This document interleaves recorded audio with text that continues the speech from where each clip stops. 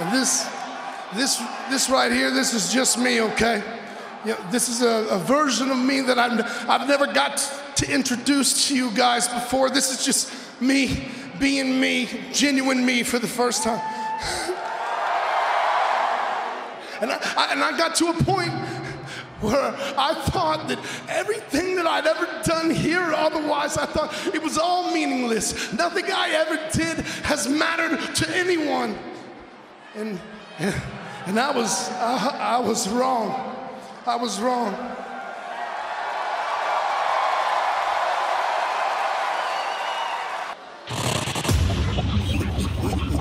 Oh, little one, my little one.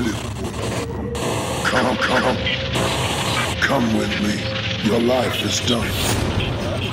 Forget the future. Forget the past. Life is over. Breathe your last. You got no idea who you're dealing with, do you? Ooh, but you will. You will. Yeah, Sammy. Yeah, step up to the plate.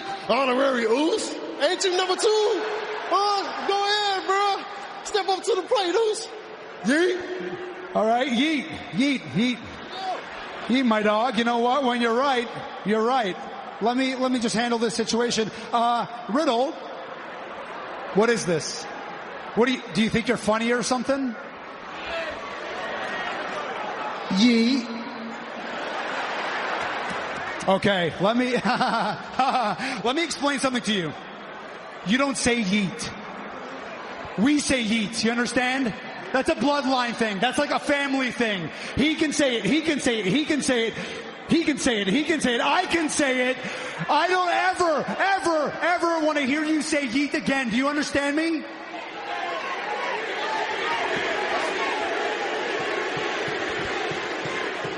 Yeet.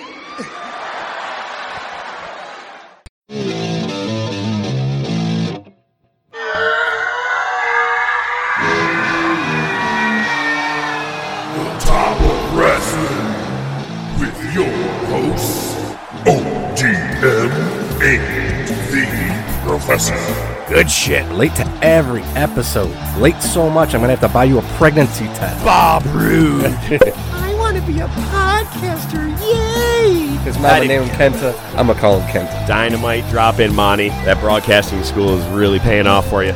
You're so high you don't even know it. Ahoy, my boy. You ready for a Scotch ad? We don't know anything about him. The only thing he's got in his wallet is a bunch of names of whorehouses. That's Flair. Probably look like Jim Duggan digging the tape out of his crotch. Benoit, enjoy my wife. That's a bold statement, Cotton. Oh my God, mine just stopped recording. No, we're good. We're still recording. What a dick. I'd cease and desist me. I'd cease and desist me hard. I need a minute to recover off that. What kind of game is it? War games! Let a war game! You're our impressionist. Yeah, I know. That's the only thing I've said in the last half hour. Bark like a dog. Oh, Jinx! Holy shit! How did that actually happen? Here we go.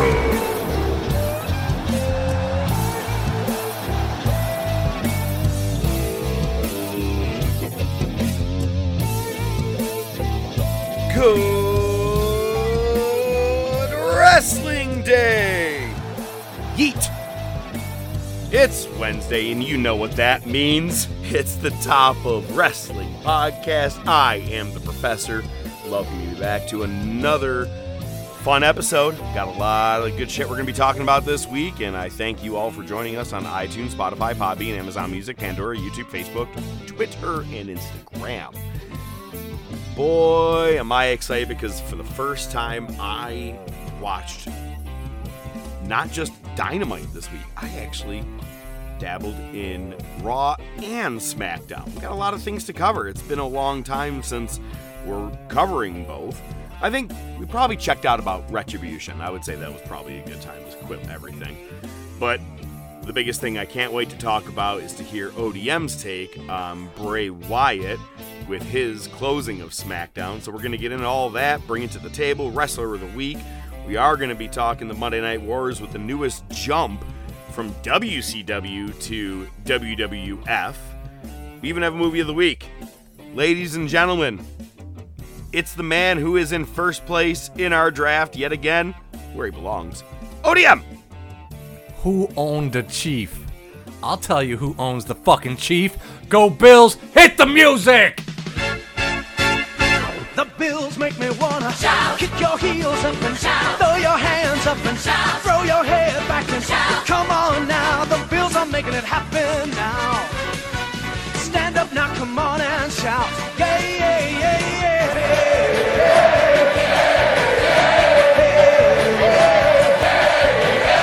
Let's go Buffalo. Let's go Buffalo. Let's go Buffalo. Let's go Buffalo.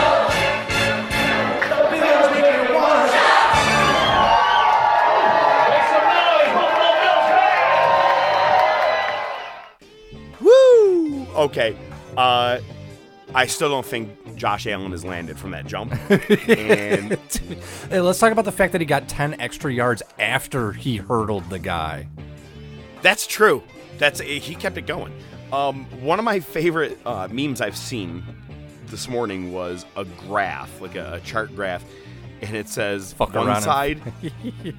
Yeah, that's the one. Fuck around and find out, and it's just straight up into the diagonal there. Oh man, that was such a good one. I'm so glad you saw that. That's great. Well, hey man, and we got a bye week, so Yeah, what do we do next If you're week? not a Buffalo fan and you're listening to this show, you get a week off of not hearing the shout song. Yeah, fuck that. I say we play it anyway, just as the hype song. Fuck it. Now we're going to play it 10 times next week. You know who ain't fucking around? Triple H. Yeah. Dude. All right, so I'm going to get into it in a couple of minutes here about what Raw was like and SmackDown, and as well as AEW. But the Good Brothers returned to Raw.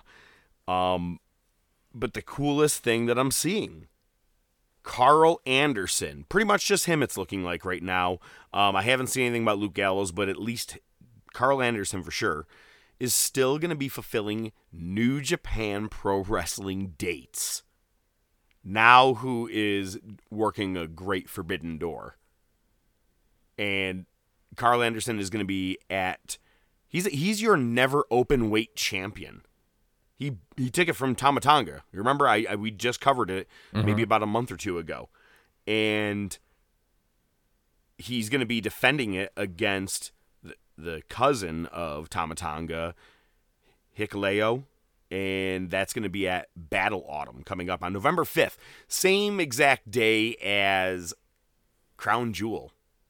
Found that interesting. Yeah. I don't think it's more likely a coincidence than anything on dates, but sure. But I think they're also going to be doing Wrestle Kingdom. So if that's true, from what we've heard, I'm excited about that, man, because good for these guys. Yeah, absolutely. So, let's go back real quick to the Rumble. You had Mickie James with her Impact title show up, Yep. and they openly referenced it.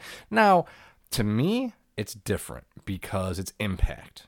Okay, let's be honest. In the grand scheme of things, Impact is looked at below WWE and below New Japan Pro Wrestling. Okay.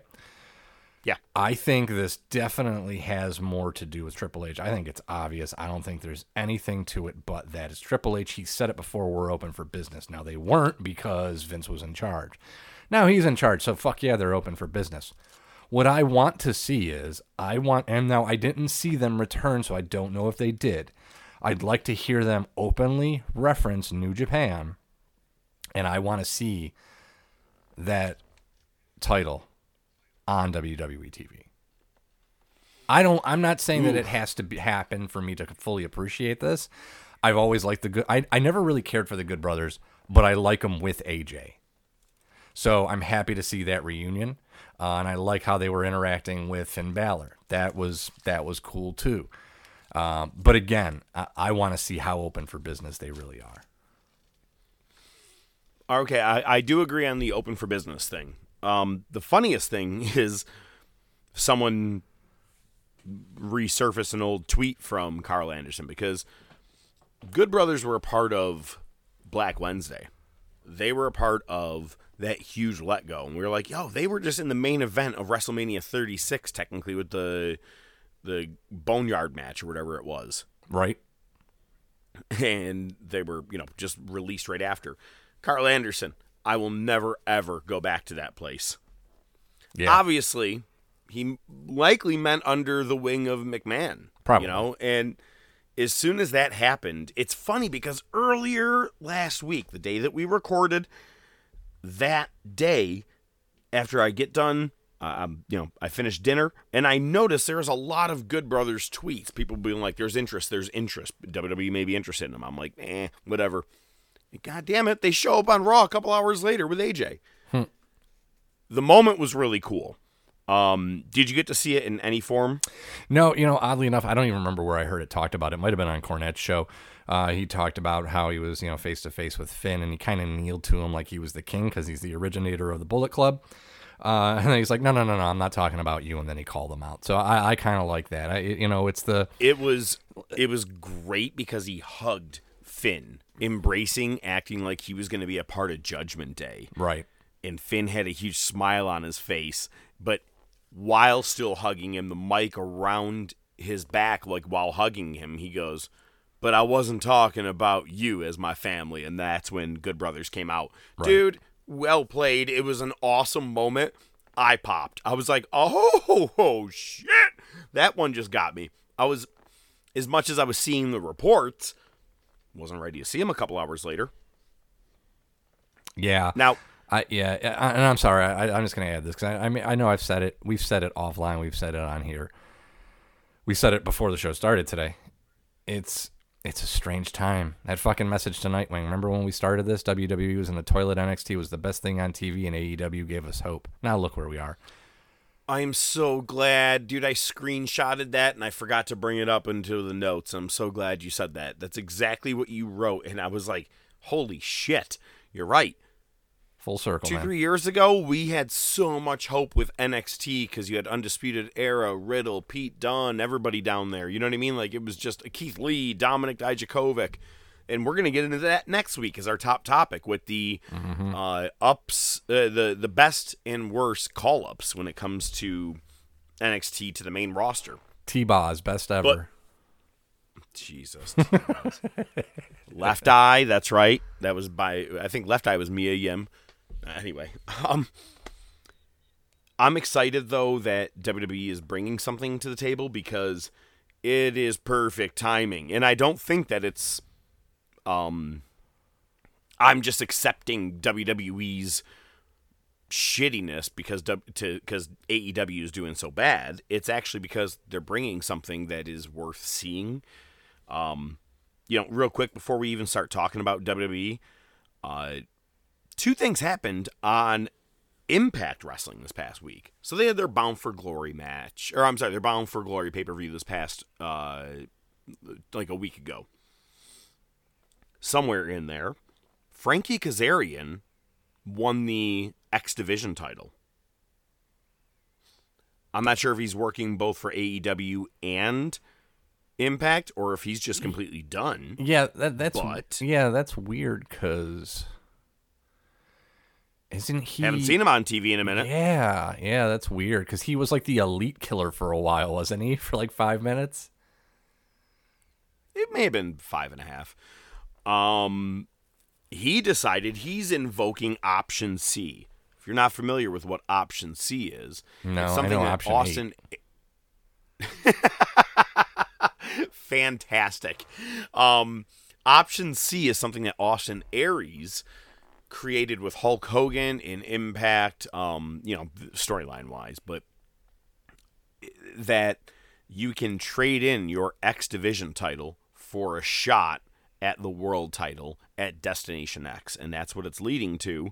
He decided he's going to go with Option C and face Josh Alexander for the world title because Kazarian was, one of the original Impact wrestlers and never held the world title. So for him, that's what he's kind of looking to do.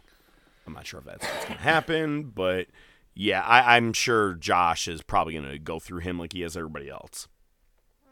Probably. It would make sense. And I see you have other piece of news here. Go ahead, man. Yeah, I just, as a lot of things with this show, I just see something online. I thought it's worth mentioning, especially since we're recapping the Monday Night Wars from 25 years ago. It is Mongo's birthday as of this recording, which is October 17th, 2022. As you all know, Mongo has ALS, and I think his involvement is starting to wane right now in WCW, and obviously we'll get there later, but happy birthday to Mongo.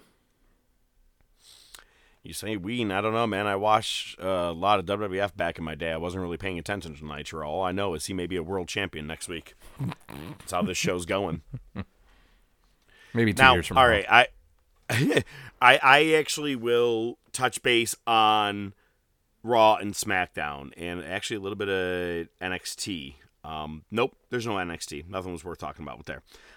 Look, this is the first time that I have DVR'd a Raw since April 2009. Why do I remember it? It was pretty much post WrestleMania 35. That's your women's triple threat, right? And just right there, all of a sudden, they were like, well, let's tag up Becky and Seth versus Lacey Evans and Baron Corbin. I'm out. Peace. Yep. Can't watch it. And I'm pretty sure that's like the last time I really watched Raw. Everything was on clips at that point. The last live Raw for me was in 2015, because I said, if you are dumb enough to close WrestleMania 32 with Roman Reigns getting booed out of the arena and willing to do it, trying to push him as a face and let him win the title from Triple H, then you guys do not give a fuck about what everybody thinks. And I stopped watching live there on the spot, and that was the exact time. I held my ground.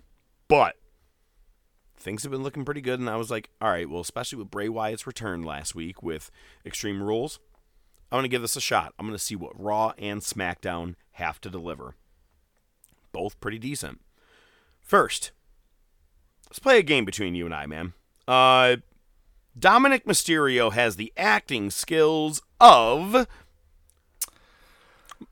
going to say Helen Keller, at least to begin with. Okay. Too dark? Too much? Too soon? No, you're good. I mean, I wouldn't have gone there. I mean, I give him at least a little more credit than that. He can actually speak, so. Dude, hit me, Dad. Hit me. Yeah. Come on, hit me. That's what he did, and I swear to God, I was like, yo, did I accidentally hit the rewind button and it skipped back 10 seconds, and or does he really just keep doing this shit? I don't know. It was a horrible fucking segment. I don't know. You're crazy. I don't know you. You're a liar. Is that what you were going? I was gonna say he has the acting skills of a failed restaurant owner on Kitchen Nightmares. Okay. All right. That's way nicer than mine. Okay. We already talked about how AJ Styles brought back the Good Brothers. That was awesome. So Bobby Lashley is supposed to defend his U.S. title against Seth Rollins. And no one expected this. Brock Lesnar returns. Again, you got me. I was like, I did not expect Lesnar showing up tonight. And just destroys Bobby Lashley with a couple of F5s and some suplexes.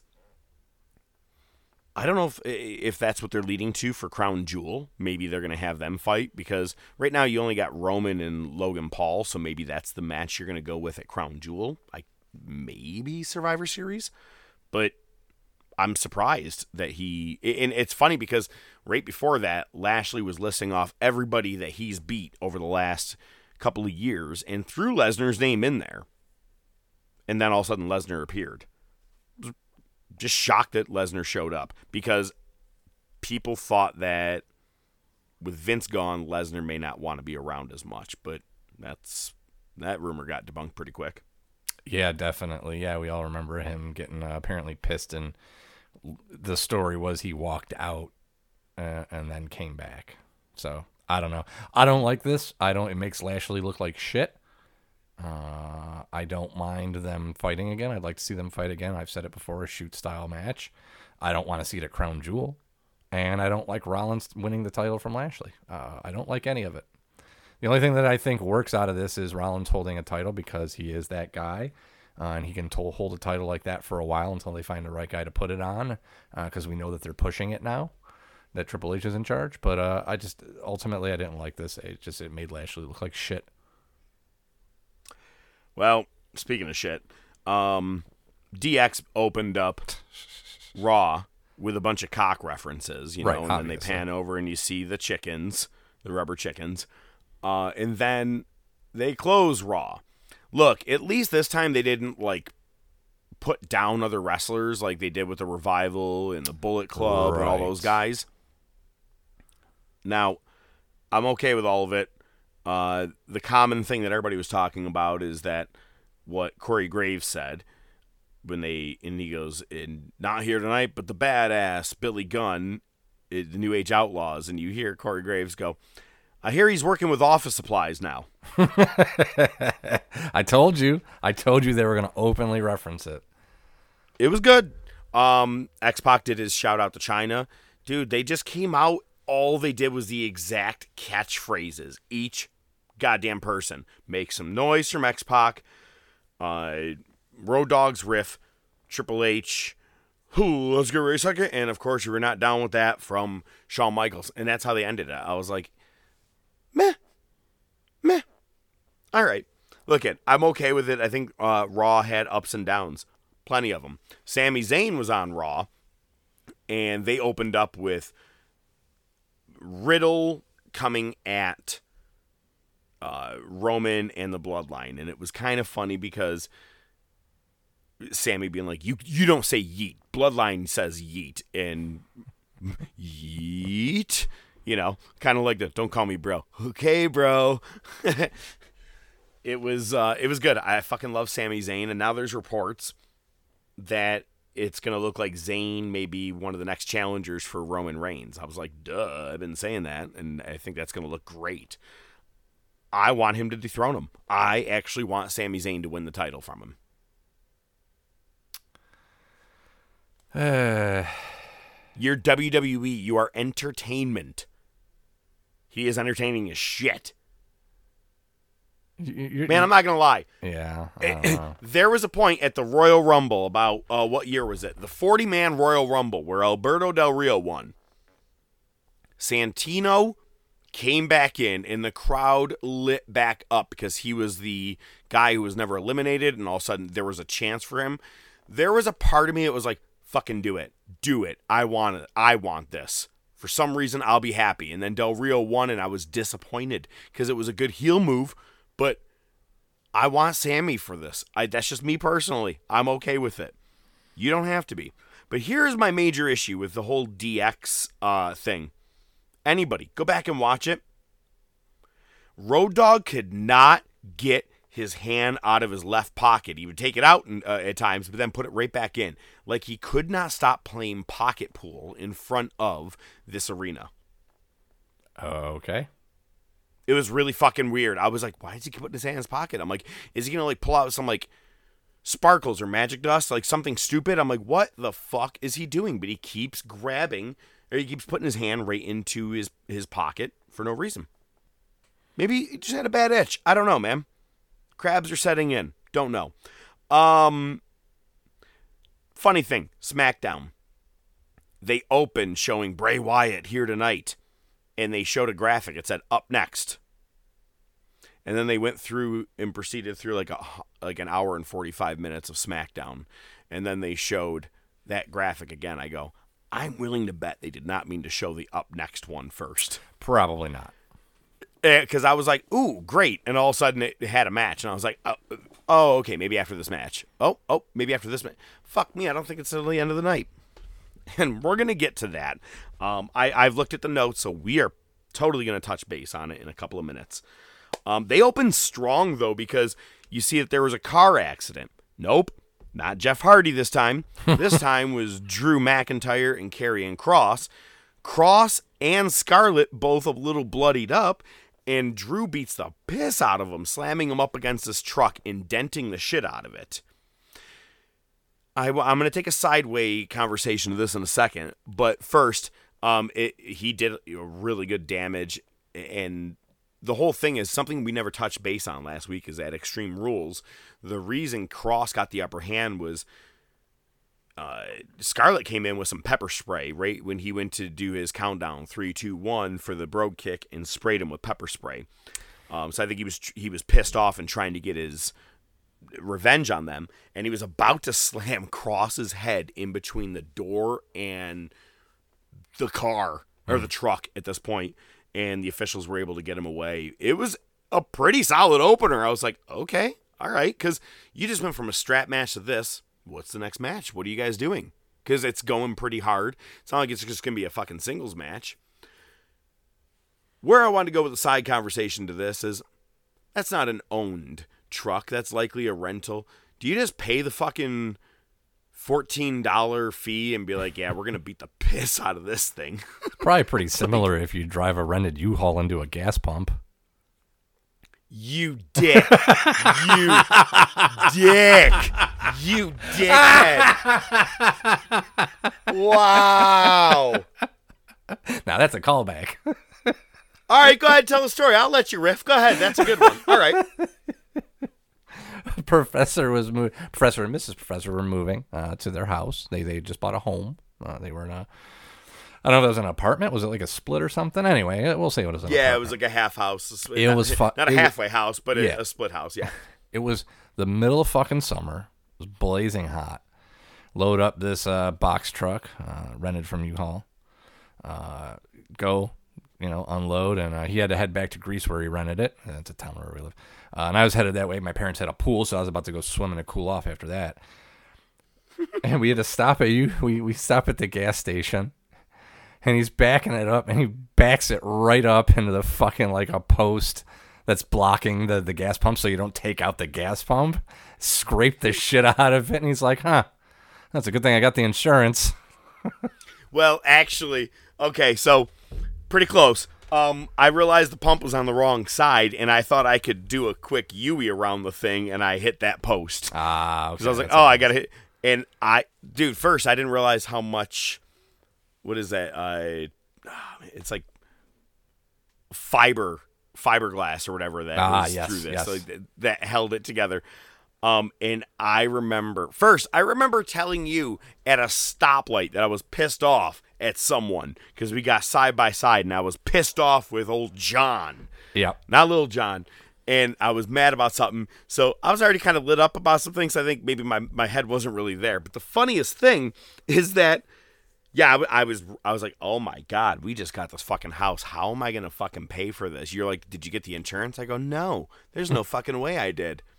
I'm not. I likely did not, man. I go, this is going to go on my insurance? Fuck. I get to the U-Haul and you're sitting in the parking lot, but I'm getting to the place. And they go, oh yeah, this happens all the time at that gas station. Hang on. Because it was right next to them, which is even funnier. They go, and you did pay the $14. You are good. What? I did? Oh my God, I never click yes for insurance. Oh my gosh.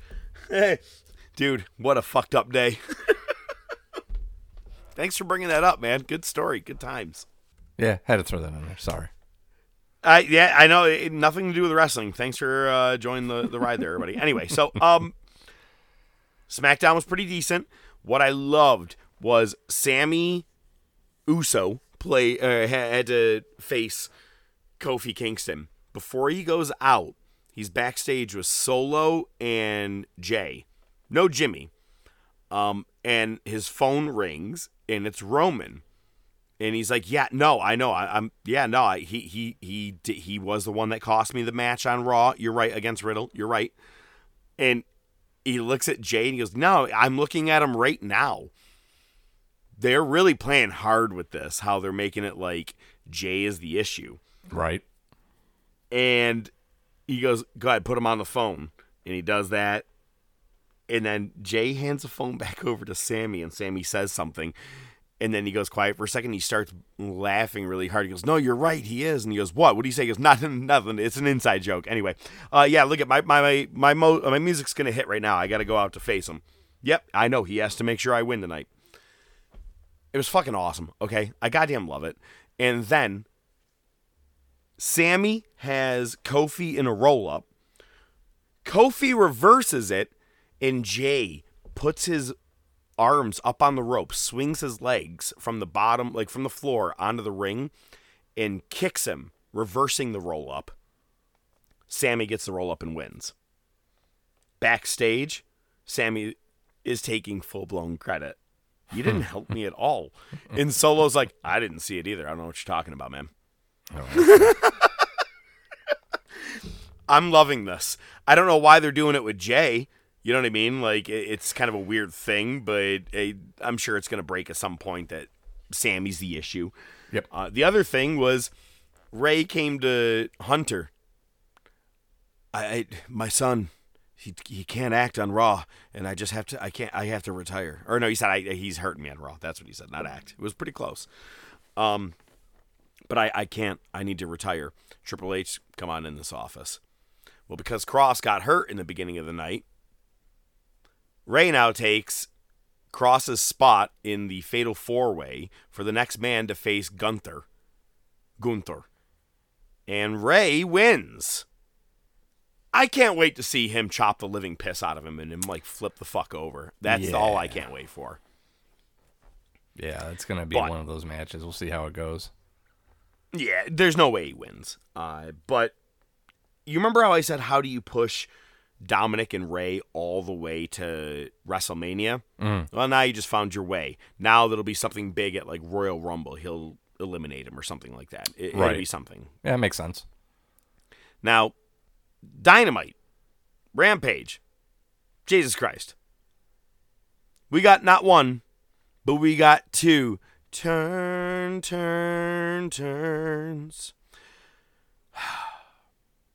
Daniel Garcia not only faced off against Jericho and Guevara 2 weeks ago, beating the piss out of everybody. Now he's like, nope. I am JAS. Chalk me up with an equal amount of weeks being from one turn to the other as Luchasaurus. I'm now back in the Jericho Appreciation Society as he helps Jericho retain against Bryan Danielson. I got nothing. Oh, wait, it gets better. FTR brings back a Pinnacle member, and now he is face. Shawn Spears. Yeah, who cares? From Toronto, got a good pop, but now he's the perfect 10. He's back to that again. Yeah, who cares? Thank you. I'm not sure if anybody else caught this, but when Dax got on the mic, the first thing he said, I could have swore was fucking hell. But it was more like, okay, hell, like that. But I'm like, they didn't mute that at all. Just want to throw that out there. Kind of, I don't know, what else could you have been saying? Like clucking hell? Clucking bell. Maybe that's what they were doing. Smart Mark now owns the rights to Scissor Me Daddy Ass. So every time it gets said or merchandise is bought, he gets paid. And it was, I don't know why, but I actually giggled when he goes, Scissor me, Tony, to Tony Nese. It was good and terrible. Yeah. You must be crazy. The Kingdom the Kingdom debuted on Rampage, taking out FTR, and the Kingdom is Matt Taven, Michael Bennett, and of course Maria Kanellis. That's right, he's not Mike Kanellis, some stupid shit that WWE thought was a funny fucking idea. But yeah, the Kingdom showed up at the end of Rampage and looked to be trying to become 2-time tag team champions because they actually took the titles from the Briscoes before FTR took them from them. So that would be, I'm kind of looking forward to that, bringing these guys in. They apparently finished up their contract with Impact. Mm-hmm. Man, I know you have darts. Please tell me you watched Adam Page punch himself fucking silly on Wednesday night. I did not. Did he? I obviously try to avoid anything with hangnail Adam Page, but did he Goldberg himself? No. Well, I don't know. Okay. I actually had to, I fortunately listened to Cornette's take on this exact part because it came up and I was like, I'm kind of curious what he had to say because I had the same thought. So he starts talking about how everyone's gone. His buddies, the Young Bucks, the Elite, they're gone. And he goes, and the medicine isn't working. Whatever the fuck that meant. Was he fucking Ahmed Johnson? I don't. Let me tell you something, Vince. I don't take Ritalin anymore. Or wait, was it or Adderall? What Prozac. the fuck was it? Prozac. Whatever. But he starts going, I'm a father, I'm a husband, I'm a man. And he keeps saying I'm a man. And all I could think was the shark, the Tenta thing, man. I'm a man. I'm not a shark. I'm a man. But then he starts punching his right eyebrow. And I mean fucking hard. To the point that 1 minute later, his right eyebrow is about out a full inch past the left one. And even draws a little bit of blood. I don't know why he did it, because then all of a sudden he calms down and was like, and next week I take the title from you. And I'm like, it was a weird psychotic fucking breakdown for no reason, punching himself, calling himself a man. I have to quote Cornette on this because this one made me laugh. I out loud laughed when he's like, I'm a man, I'm a husband, I contribute to fucking charity. I don't know why, but that shit made me laugh so hard because that's what it sounded like. I'm like, it was just a horrible, weird promo. But I guess if you like Adam Page and some butterfly fucking jeans, more power to you. Yeah, no, it doesn't work. You're not a man. And the only thing I can think of with him punching his head is he was trying to show he's as tough as Moxley, and he was probably trying to bust himself open so he could bleed instead of fucking Moxley. It looked like he touched he had like a little bit of blood and tried to wipe it on Moxley's shirt, make it something. But all it looked like to me is that he just really, really fucked his own head up. I'm like, all I want to know is that he concussed himself. That would be the best fucking thing ever. He got Tuid. Look at, man, we got Crown Jewel and Battle Autumn for New Japan are coming up on November 5th. I already mentioned about how Carl Anderson is defending the Never Openweight title. I was incorrect last week. I said it looked like Will Ospreay was going to be defending against Tetsuya Naito at Wrestle Kingdom. They're doing it at Battle Autumn on November 5th. And November 19th, that's right, we are less than a month away. We don't have one match set for Full Gear. Way to go, AEW. Yep. Let's bring some shit to the table. Just bring it, bitch! Oh my God! I alluded to that we were going to, touch on something in a couple of minutes, and ODM, take the floor. Yeah, so I didn't say much about Bray's return to SmackDown because I wanted to save it for here. I saw it. He cut a great promo. He talked to the fans, and I think in as much of his own true voice as he could.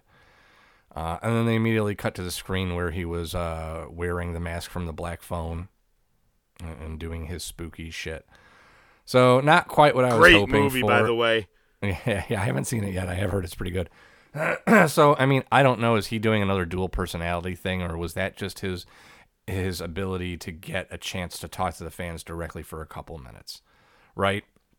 Which one was it? Because if it was him being genuine, can't say I really care for, doing it at the same time that you're trying to do this, I'll just call it the Black Phone gimmick for now. So I'm interested to see where it goes from here. Is this going to be another dual personality thing like The Fiend and Bray Wyatt? I hope not. I hope it has, a clear direction. I personally, again, I like his theatricality. I'd like to see less theatricality and just, Louisiana Swamp Bray, something like that. It definitely sounds, I saw an article that they're already planning to form another stable. And one of the things that I saw was one of them was going to be Colin Delaney. Oh, I didn't see his name. I did see Joe Gacy in a couple of different articles. Yeah. So, I don't know, man. It was weird. Again, it seemed heartfelt, but it was just weird for me. I'll reserve judgment until I see where it goes. I'm kind of the same. One name that I did see that was rumored, and I think she threw her own name into the mix, was she put up a picture. It was Eva Marie. and she and people were like speculating that she would maybe be a part of it, and I was like, I'll fucking put a shotgun in my mouth. Not really, but that's figuratively. That's fucked up. Like, please don't use Eva Marie in any of this. That's like, grab her, Lacey Evans, and the Bella Twins, and there you go. There's your Wyatt Six. Jesus Christ. Yeah, no shit. What was the other one that they teased for like 18 weeks? And she came out, she was like, Emelina. Yeah, my name's not Emelina. Yeah, no, the Lena my name's was not there, Emelina. right. My name's Emma. And then she just walked off stage. Sorry. I'm not a Emelina. I'm a woman. So, look, I actually liked the promo because it was as soon as he started having the tears, I was like, okay, all right. And then about 14, 15 seconds in, I go, oh, okay, this is work. I like it. Chris Jericho actually put a tweet out about it, and he said, I don't believe Bray for 1 second, and I love it.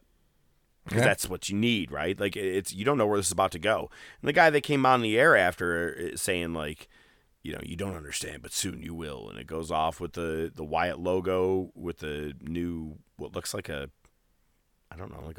half bee, butterfly, I don't know, whatever the fuck it is.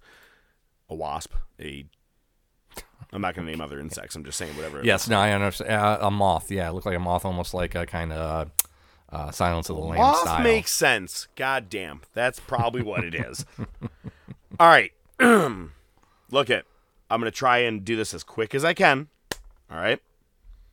The professor has an issue with the following people. Becky Lynch, Big E, Candice LeRae, Chad Gable, Charlotte Flair, Cody Graves, Drew McIntyre, Corbin, The Usos, Kevin Owens, Mustafa Ali, Riddle, Roman Reigns, Ronda Rousey, Sami Zayn, Seth Rollins, Tommaso Ciampa, Xavier Woods, Alexa Bliss, Angelo Dawkins, Bayley, Bianca Belair, Dakota Kai, Gunther, Io Shirai, Madcap Moss, Mandy Rose, Montez Ford, Naomi, Otis, Pat McAfee, Raquel Gonzalez, Rick Boogs, Ricochet, Ridge Holland, Sasha Banks, Veer, Butch, Pete Dunne, Cameron Grimes, Carmelo Hayes, Dominic Mysterio,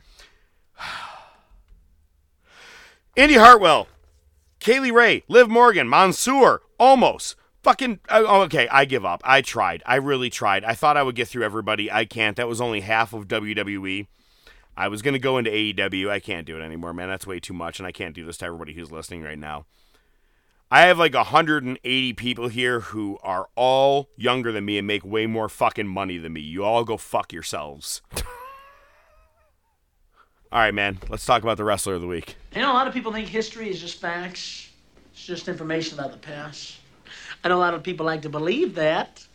I wish I could, but I was there. I wasn't here in a classroom, hoping I was right, thinking about it. While pussies like you were back here partying, putting headbands on, doing drugs, listening to the goddamn Beatle albums. Hey, Professor, take it easy, will you? Call this motherfucker Stretch Armstrong. Okay, hang it. Look, all right, you know what? There is a guy who's younger than me, and I'm okay with him making more money than me, and that's this week's Wrestler of the Week. It's Sheamus. Look it, man. I don't know. I went on a rant the other day just thinking about all the people who make way more money than me and are dickheads, and that's kind of how I just went looking into it, and maybe one day I'll release the rest of the names. Last week, I dipped my toes into working with a Wrestler of the Week, and we talked about Sami Zayn. And what I'm looking at is, again, not the most topical names that we always talk about, but if they are shining to me in recent, events, definitely worth talking about, especially if they have a good longevity. And Sheamus, to me, has been a consistent person since he has started in WWE. Very consistent. Not one thing wrong with him. Doesn't hurt anybody. You don't ever hear a bad word about the guy. And I think that's kind of a cool thing, especially when that's all you hear about is everybody's shitty egos. But Sheamus, other ring names is that he went under in Dublin, Ireland, as well as in FCW was Sheamus O'Shaughnessy. Real name is Stephen Farley, 6'3", 250 pounds. He wrestled in a couple of different UK promotions before getting to WWE, including Irish Whip Wrestling, IWW. Here we go. He had tryouts in 2006 and 2007 with WWE, both matches against Drew Galloway, which I thought was really cool. Both of them were trying to make it into WWE at the same time. And he spent a good chunk of his time in FCW chasing gold with Ryback as his tag team title, or tag team partner, looking to get titles, and they unfortunately never got that, but he did actually capture the world title once. You want to talk about a fast-tracked career?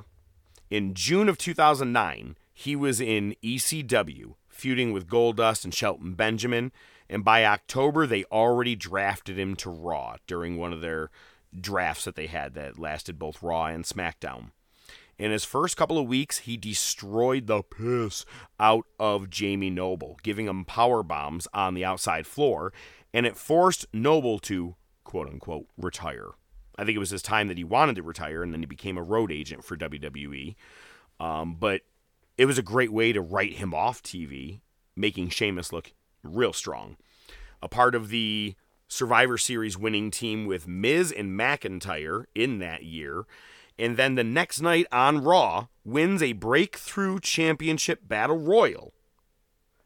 And the winner, everybody in the Battle Royal was someone who's never ever held a world title.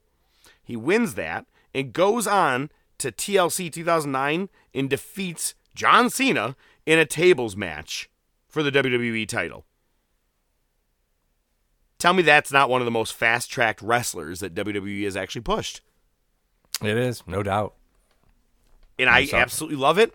And what was great for me is the next night was the Slammies on Raw. And I'm going to bring that up in a couple of minutes here. And he held the title till losing it at Elimination Chamber, which he was pinned by Triple H, which set up them fighting at WrestleMania 26.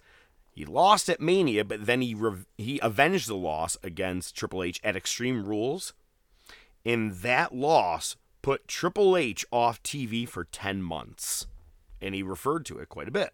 Won the title again at one point, and then just just over a year since debuting on the main roster, not only has he won the world title twice, he ends up winning the King of the Ring in 2010, defeating John Morrison in the finals. Won the U.S. title from Daniel Bryan in March of 2011. They were supposed to have a great rematch that was set for WrestleMania 27, bumped to the pre-show and made a lumberjack match. Not the first time we're going to hear about those two guys getting fucked. Moved to SmackDown, turned face, and taking on guys like Christian and Mark Henry, wins the Royal Rumble in 2012. You know, the one that everyone was assuming Chris Jericho was going to win to go on and face CM Punk, because that was the biggest rumor. They still made that match happen, but took the longest route possible, rather than doing what everybody wanted and the most obvious. They let Sheamus win and gave it the nice Roman Reigns boo at the end of the match. Even more to piss people off, remember the 18-second match with Sheamus and Daniel Bryan? That was the first match at WrestleMania. Yep. Dude, okay, the only thing that came great out of it was that Daniel Bryan got pushed harder than ever. And then they end up having a great rematch at Extreme Rules 2012 in a 2 out of 3 falls match. They at least redeemed them because the fans were pretty pissed. And then, unfortunately, just spent a good chunk of 2013, 12 and 13 getting his ass kicked by The Shield, just like much of the roster did, and feuded with them at WrestleMania, losing with Randy Orton and Big Show in a very odd pairing. Losing to The Shield right before The Shield did their final split. Now, he ends up winning the U.S. title a couple of times and actually manages to win the Money in the Bank contract. Another very abominable time during his career, unfortunately, was the League of Nations. No fault of his own. That's where he was paired up with Del Rio, Rusev, and I can't even remember who the other person was. It was Wade Barrett. It was Barrett. It was horrible. The only thing that came out of that was really, really good was you had the Survivor Series finals. Roman Reigns versus Dean Ambrose. Someone's going to win the WWE title because Seth had to relinquish it after being injured. And after Roman wins it and people are not happy, Sheamus comes out, cashes in that contract. It was awesome. But then he lost it 22 days later. Ends up drafted to Raw and begins a great feud with Cesaro.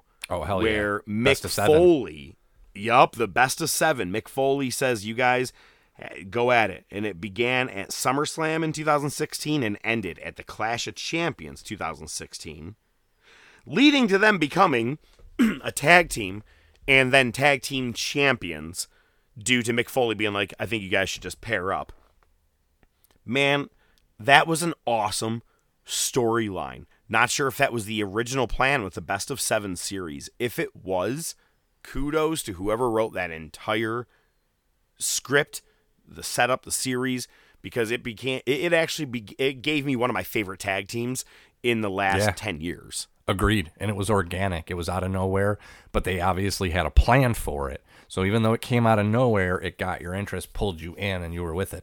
My favorite part is scripted and, cheesy as it was. There's that scene where they were at a bar and they still weren't really getting together well. It's kind of like the turning point in their friendship. And they had a bar fight and then they sat down and they drank together. I thought it was pretty cool. It was awesome because I remember that people were like, well, how is this PG? They were like, can't believe they're doing this. I'm like, who gives a shit, man? This is awesome. Enjoy it. Right. Now, during that time while they were a team, they won the tag titles they won the tag titles 5 times. 4 on Raw, 1 on SmackDown. Feuded with Dean Ambrose and Seth Rollins. You remember that SummerSlam match where Cesaro was just a touch pissed off and grabbed the beach ball from the crowd? Yep, that was awesome. Yep, feuded with New Day, Hardys, Enzo and Cass, the Good Brothers, Braun and Nicholas, and the Usos. Yep. And then for some reason, they decided to split them up in the draft in 2019, and neither one of them benefited from it. No. Sheamus stayed mid-card for the most part. Cesaro had a couple of decent matches where he did have a match against Roman as well as winning against Cesaro at WrestleMania, but obviously we know where Claudio is now. But the most recent is that this man, Sheamus, is completely just reigniting his entire career with the Brawling Brutes. I think for him, it's having some great matches with guys of his caliber, nationality, Gunther, all these guys from the UK, getting the chance to actually fight against them and teaming with some guys who are very young and getting to mentor them. I mean, he's been here for, close to, 15 years almost. Yeah. In a solid talent. And, his championships speak for themselves. It doesn't have to be, your 15-time champion like a Randy Orton. But, he was a world champion in the IWW League, FCW, WWE title 3 times, and the world title 1 time. U.S. title 3 times, and again, 5-time tag champions with Cesaro. King of the Ring, Royal Rumble, and Money in the Bank winner. I mean, and a 4-time Slammy Award winner. Legit, anything that you could do in WWE, pretty much minus the Intercontinental title, he has done it.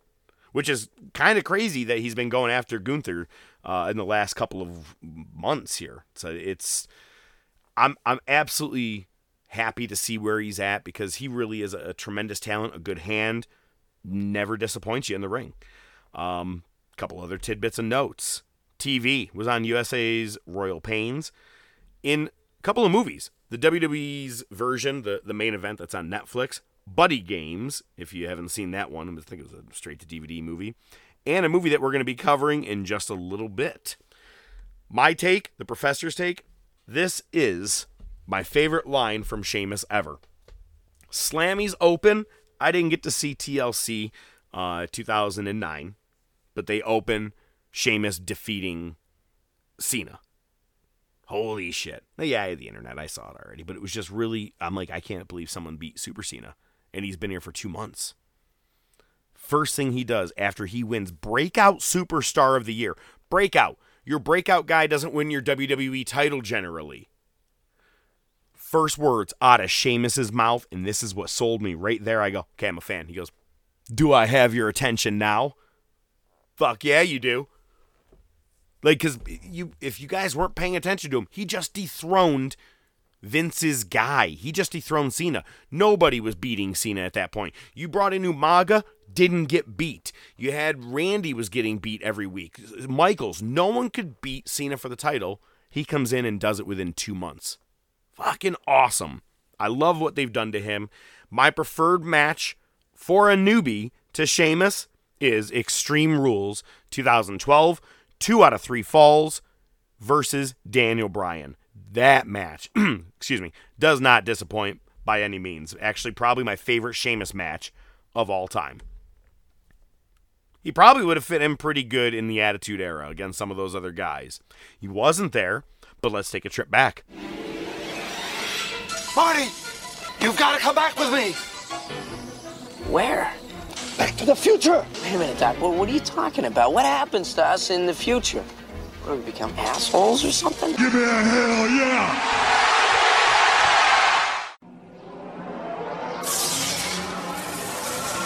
You want a war? You're going to get one. Mick Foley is going to win their world title. Has been paid for by the New World Order. Come on, Vince. Step into the ring. My God, the battle lines have been drawn! D-Generation X invades WCW tonight! Austin 316 says I just whipped your ass. Have a nice day! We got you! Booyah!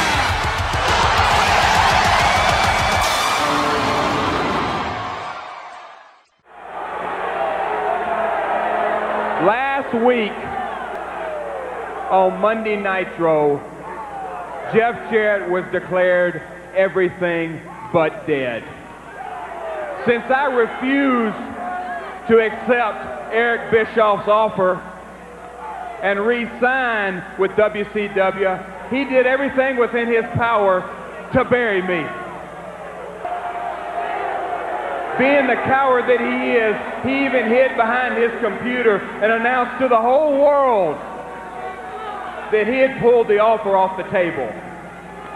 Well, Eric, the only thing that you ever pulled from Jeff Jarrett was opportunity.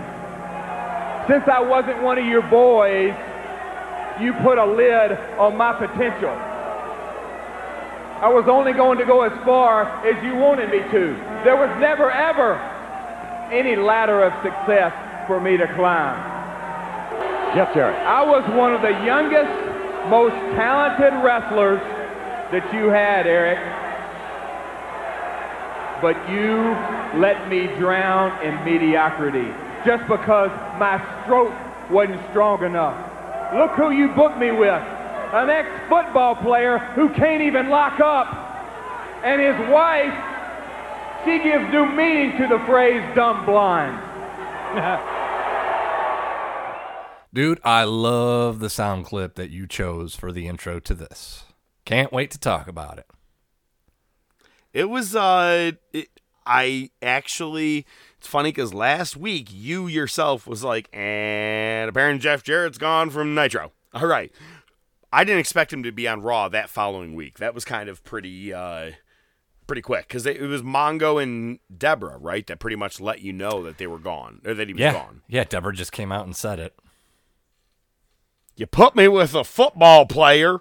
God, it was awesome. Oh, my God, that entire promo. Yeah, we'll get there. Go ahead. Let's break down the wars. I got to be honest here. Look, I get what Nitro has. They're facing a go-home show for Halloween Havoc.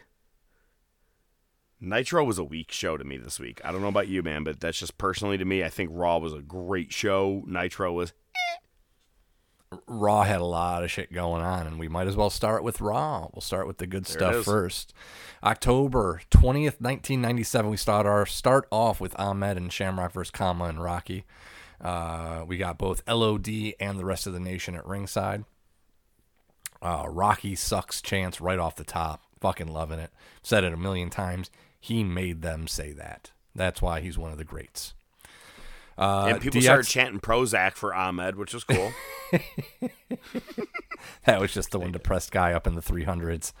It was just me sitting at home watching it right now in 2022. Prozac. I hear on Prozac you can throw somebody through a door. Look, I just had so many other ideas and jokes that just came to my mind. Yeah, let's move stay past on the air. Let's move past it. We get another famous DX clip. It's they're at the top of the ramp and they have their own signs. I'll list off the signs that I saw. The famous one, which a fan actually had in the crowd. I'd rather be in China. Spank me, Vince. X-Pac was. So was Triple H. Uncle and Tom. many other guys. Sorry. Jesus, sorry. That was in poor taste. It R.I.P. wouldn't be... Oh, I don't even care about that. I was just going to say it wouldn't be the Wars recap if you didn't interrupt me. Oh, that's true. Uncle Tom 316. That's a little so rough. Fucked up. That's Yo, while Ahmed is in the ring, exactly. You cannot tell me that is not one of the more fucked up signs. Exactly. Ideas. Yeah, Jesus. that's fucked up. That one was real fucked up. Who booked this crap? Buckwheat rules. Hey Vince, nice shoulder pads. Which is a great nod to the 80s in his blazers. He looked like David Byrne. The who booked this is, God, I could use that sign at pretty much every show I go to. But instead I write, I left my RV for this. That's a good one. Because you can use that in any situation almost. Dude, I lifted it for Orange Cassidy. The best one was when one of the gun boys was scissoring the Acclaim. That's the best. That might be our best episode logo ever, just because it was you. Like you, Lil Jon and myself, man. I was so happy. I remember looking at him going, I'm pretty sure that is going to be on there tonight, man. I went home and I'm like, I got to watch that. And I go, yep, there I am. Yep, there I am. Too bad you couldn't get you do smell lines off of your pockets. That would have been even better, but no smell-o-vision yet. Yo, actually, I got to take a quick random turn since that's what we do in this. Yo, do you know that Dan Lambert has just about as many championship title replicas in collection that boy does? Really? Yeah. Picture came out. He has like fucking 4 or 5 huge cases of it. And I was like, oh, that makes sense. They're both now, delicious. okay, but he also runs a gym. So are they like titles that people that he trained won that he has replicas of? Because that I could understand. Or is it just like he has like the even old... knows a guy named Jim. Ba-dum-bum-ba-dum-bum. Bam. All right, let's go on. It's a shame you can't name the show ba-dum-bum, ba-dum-bum. Exactly. All right, let's get back to the match. This is the first time we've seen the People's Elbow. It doesn't get called out, doesn't even really get recognized, but he does it. He does the pause, and he fucking drops the elbow. First time I've seen it since we've been doing this. So another little cool thing. I liked it. It was subtle, and what I liked is that they didn't call it out. Like, right. Sometimes let things catch on. People are like, ooh, I like that little slow, delayed elbow. Instead of running and hitting it, you decide to pause a little bit, do a real slow kick around. To me, like, I actually thought they were going to call it out right away. Oh, that's something he calls the people elbow. They always do it right away. They're like, before the match, I got the scoop. He was telling me this is what he calls it. I find it weird sometimes. Yeah, no, absolutely. They did it with Mero's finisher last week, if I'm not mistaken. Exactly. So, yep. So we get Rude talking with Farouk at ringside. Farouk ends up using Rude's briefcase on Shamrock Nation, gets the win. We go back to DX on the ramp, and Shawn Michaels tries to moon the camera, gets covered by a sign. It's really funny to see DX and Nation at least sort of aligned right now, given what's to come in the future. Just saying. Oh, yes. Okay, sorry. Took me a second. Yep. How many chicken nuggets did you eat on break? I love that you just already knew it. 12. Yeah. Eventually, Ahmed ends up running down the Nation on the way to the back. LOD's slowly following behind them. They end up getting jumped by the Godwins. So... we get a tease from Vince saying a former WCW champion will be in the ring tonight. I do like when they recognize the other places and not in a shitty way. So that I thought that was pretty cool. Okay, but let's go now to 1997. You're like, a former WCW champion. Shit. Yeah, right. Luger, Flair, Giant. Like, you have all these guys. Right. Even and here's the thing, I knew, and I was still like, who the fuck is that? Because I didn't even think it was him. But anyway. I'm not going to lie, I thought his appearance wasn't until 98. I didn't think he showed up until 98. That's crazy. Yeah. Shit, he might be out by 98. But anyway. Farouk and then, yeah, I know. Farouk and the Nation come back out and they start running down Vince on commentary. Farouk calls out Brett, says it's nothing but racism. My favorite line from Farouk, I don't see colors, I see in black and white. Aren't those colors?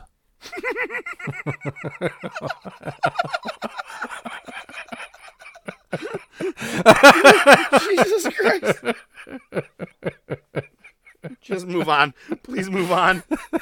He tells Brett to get his pale ass out here. Nation's ready for a fight. I said move on, man. Yeah, I know, right? Wait, hang on. If he doesn't see color in black and white, how does he know he's pale? Exactly. Well, shades, you know. I missed something. I don't think they ever showed it in the show. They're referencing basically the Nation's locker room was vandalized. There was a Canadian flag left there. They're blaming the Heart. They're blaming it on racism. No. It's there. Just Is not it? on the Peacock. Okay. Maybe that's what it is then. Or I skipped because over it it. looks like it's straight up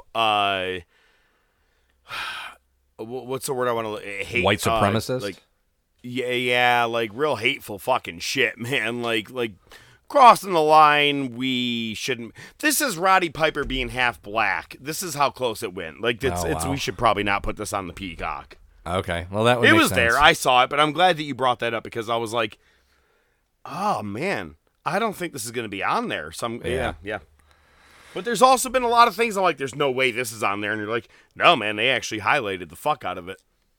Right. So Hart Foundation ends up coming out, and we get Bret Hart versus Farouk. DX shows up at ringside again. They take the headsets from Vince and company. Shawn Michaels calls Bret a racist. Bret tries to get to Shawn Michaels. The Nation stops him. It turns into a scrum. DX ends up leaving. Bret runs him down. They go to commercial. Comeback match is still going on. Bret's going to set up the figure 4 post spot. Excuse me. And the Nation is like trying to stop him, but not really. And the Hearts are kind of fending him off, not really. And then they all just brawl. Somehow it's not a disqualification. And then I think one of the fucking best moments of the night, Austin comes through the crowd, comes into the ring, stuns Farouk, and the pop was fucking massive. I think we've got to, this was just, I mean, you're really talking about, like, we're not even at the height of Austin yet, but still, little things like this get the crowd to fucking blow up. Best part is Bret comes in and he sees what happened. He's like, what the fuck? He's like, well, okay, I guess I'll take the pin. I'm not going to lie. Every time the crowd pops hard for Austin, it's like each week is louder than the next. Mm-hmm. And it doesn't get old, man. One of my favorite pops, I've mentioned it before, but the night that Mick Foley wins the title, it's because when Austin came in there, that pop was fucking massive.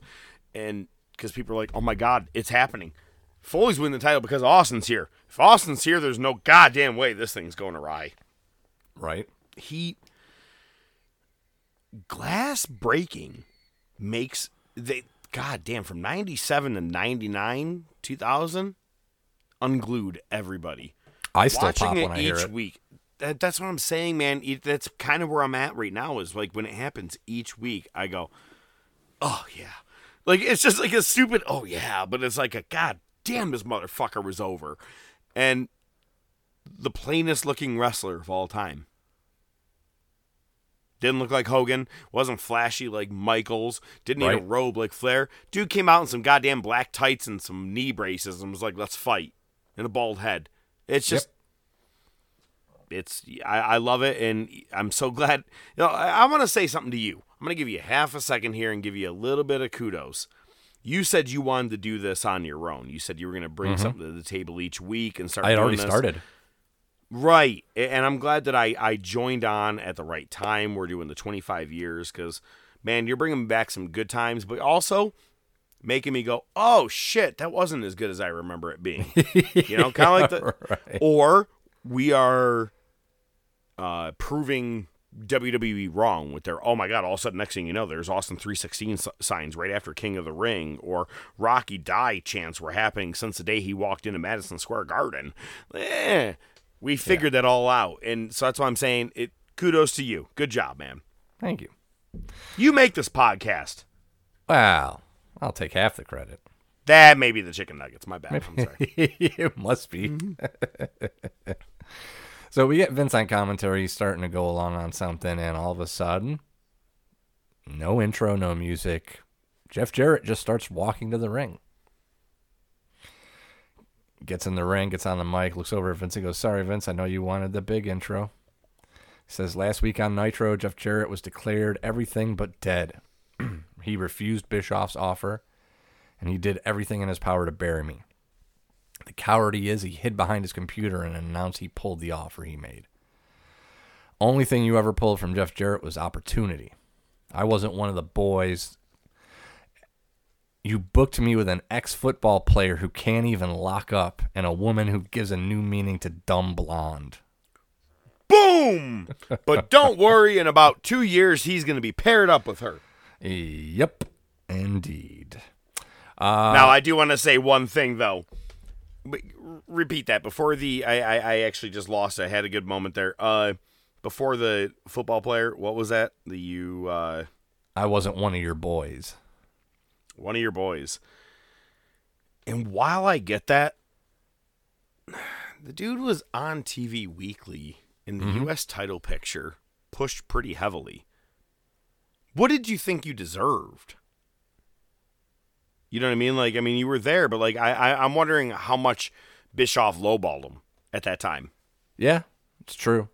Who knows? He wasn't with the NWO, so that's probably why. I think that's what he was referencing. Don't worry. He'll be there soon, slap nuts. Oh, see, this is why it's so much fun. He tells Vince, he goes, because Vince at this point's chuckling. That's the best part. Vince is just laughing all this off. He goes, Vince, don't laugh. I left WWF for the same reason. A fan throws one of those scream masks at commentary. This is while Jeff Jarrett's running him down, and Vince pretends to put it on.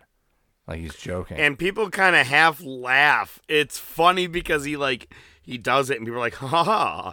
And I'm like, that's really weird and out of character for Vince. And I'm like, I think that because he has never himself ever said on TV, you're right, I am the owner of the WWF. Right. Everyone has pointed at it, but no one has ever said, or I'm sorry, no one, he's never confirmed it.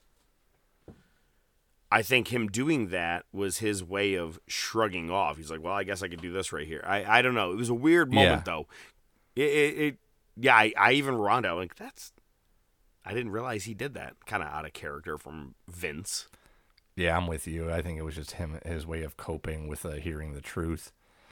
But don't worry, Jeff Jarrett goes a little farther and decides to fuck his career up. Oh, yeah. Well, he goes, your vision sucked, and Vince smiles and goes, yeah, it might have. Jeff Jarrett then proceeds to say, you booked me with a clown, a drug addict, and a black man who can barely speak the language. Jesus Christ! Yep. Okay, Doink. The black guy is gotta be Ahmed? I would think it would be Ahmed. Well, he was there in 94 and 95. The only other person I could think of is Mabel. Yeah, could be. Who's the drug addict? Shawn Michaels? Yes. Okay. Gotta be. Yeah. Yeah, so I'd like to blow past that. I kind of don't. Like, hang on. What the fuck were you thinking?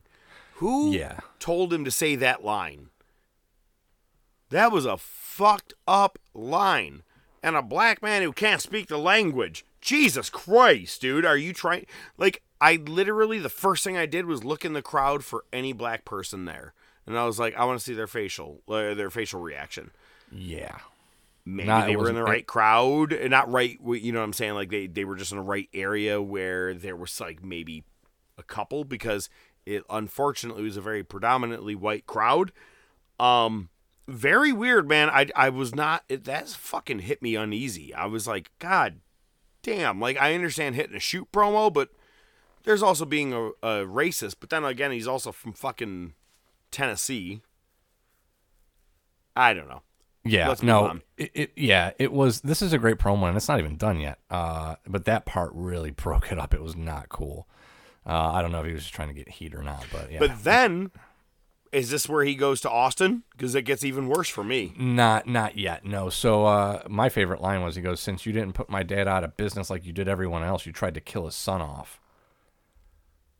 I thought that was a pretty good line. True. Told me to come out here and shoot tonight. That's what I'm doing, right between your eyes. You can take my baby tonight and shove it up your butt. All right, man, old time's sake. Spending my days working hard on the go. I was waiting for it. He calls out Brett. When he said that, I was like, well, yeah, man, we already exposed that it was Road Dogg. You might as well tell him to shove it up his ass. Turn the lights off, close the door. Calls out Brett. You were the best that ever was. Calls out Sean. You can only wrestle once a week, and you're proud of that. The only thing you can do besides wrestle once a week is give hand signals to your boys in Atlanta. That was so good. God damn, I love that line. He calls out Austin. He says, "You're out 15 times a night just to say ass and get a reaction. You'll always be the ringmaster." And he says, "Your blasphemous merchandise offends me, ripping off the Bible to make money." And that's where he fucked up. Yeah. He is the top merch seller. That is your... Well, all right. Hang on. This is where... All right. On the Broken Skull sessions, Austin and Jarrett, they admitted they had no ill blood towards each other. But him saying it, there's been rumors throughout the years that that's why he never got a good push in WWE. He's about to be in the European title picture, an Intercontinental title picture for a little bit with Deborah, D'Lo, X-Pac, and then he goes right back to WCW. He did himself no favors with this promo. Austin said he has no issues, but at the same point, shitting on Austin 316, not just Austin, the moniker Austin 316, wasn't the best idea in your shoot promo, unless you were ready to go right after the head honcho and take something from him, but he wasn't in that position, right? We're still building Steve Austin.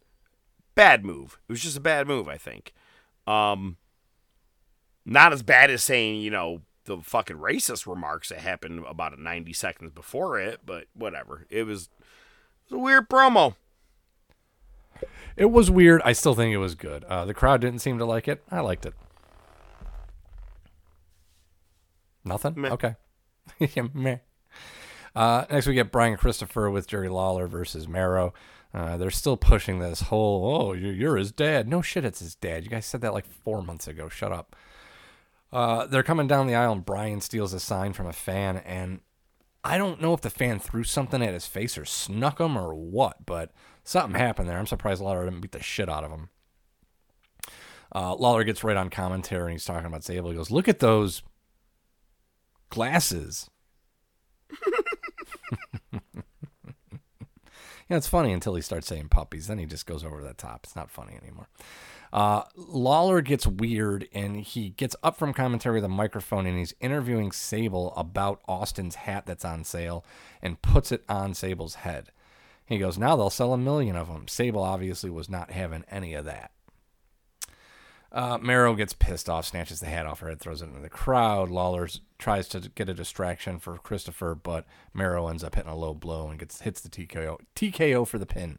And Mero drags Sable to the back. I thought we were going to get away with this. No, we're still not. I know what's to come. Oh, no, it's going to happen for quite some time. I know. Next, we get Owen versus Shawn Michaels in a title-for-title match. Wonder how this one's going to end. Owen gets on the mic. He says last time he fought Shawn Michaels, he was carried off on a stretcher. Remember that? That is the let's see. That might have been the first. No, I'm sorry, November '95 when he kicked him in the back of the head, and that was one of the first times that WWE decided to see if they could do a shoot work spot where it looked like Michaels was really hurt. Right. And I'm not gonna lie, they did a great job with it. I always thought that the feud between Michaels and Owen Hart is very underestimated compared to Bret and Shawn. I get it's who wants to be top dog. Storyline-wise, they had a good thing going with Owen and Shawn, I always thought. And it's actually going to keep going a little more later this year, too. Yep. 97, not 2022, obviously. Right. Okay. Too soon. Yeah. So DX comes out minus Shawn Michaels, and they're kind of commiserating on the ramp. Triple H keeps walking to the back and walking back out. Their mic's not working, and they kind of just didn't do anything. They just waited to get it working. And finally, Rude says, all you sleazy, slimy Oklahoma idiots, button your lips, open your eyes, and pay attention. Time for the main event. Nope, it's the middle of the show, but okay. Give you the headliner, the icon, the showstopper. Hit the music. Shawn tells DX to stay at the top of the ramp. Hart Foundation's watching from the back. Austin comes out again, stuns the ref. You silly bastard. Big pop. Sweet chin music onto Owen. Does the pin with no ref. I don't know why, but Bret runs down to the ring, attacks Shawn Michaels. DX pulls Shawn out, and the rest of the Foundation heads to the ring. Big surprise. Taker does a quick promo on Kane, basically saying Kane's mind has been poisoned by Bearer. Taker's living in hell right now, and he will never fight his own flesh and blood. He'll never fight Kane. So shit. Okay. Sorry. We know. Fucking allergies this time of year. We know. Next, we get Dude Love versus Bulldog. Before Dude Love gets in the ring before Bulldog's music can hit, Kane's does. Dude Love is trying to bring Kane down, but it doesn't work. He actually does hit a clothesline to the floor, but Kane does the same thing as Taker, lands on his feet. Dude goes under the ring, gets a chair, hits him with a headshot, does nothing. He gets choke slammed twice onto the ramp. All about them doing this. Because, okay, you beat up the Hardys, whatever. You beat up jobbers. What was last week? Flash Funk. Okay. Now you went through our top jobber. Okay. Now you're beating the piss out of Mankind, who can take a real fucking beating, and you did it in a couple of minutes. Man, they really made this dude look strong from the beginning. I love it. Absolutely. Yep, that's another one they did right, and it was organic. They didn't have to put much effort into it.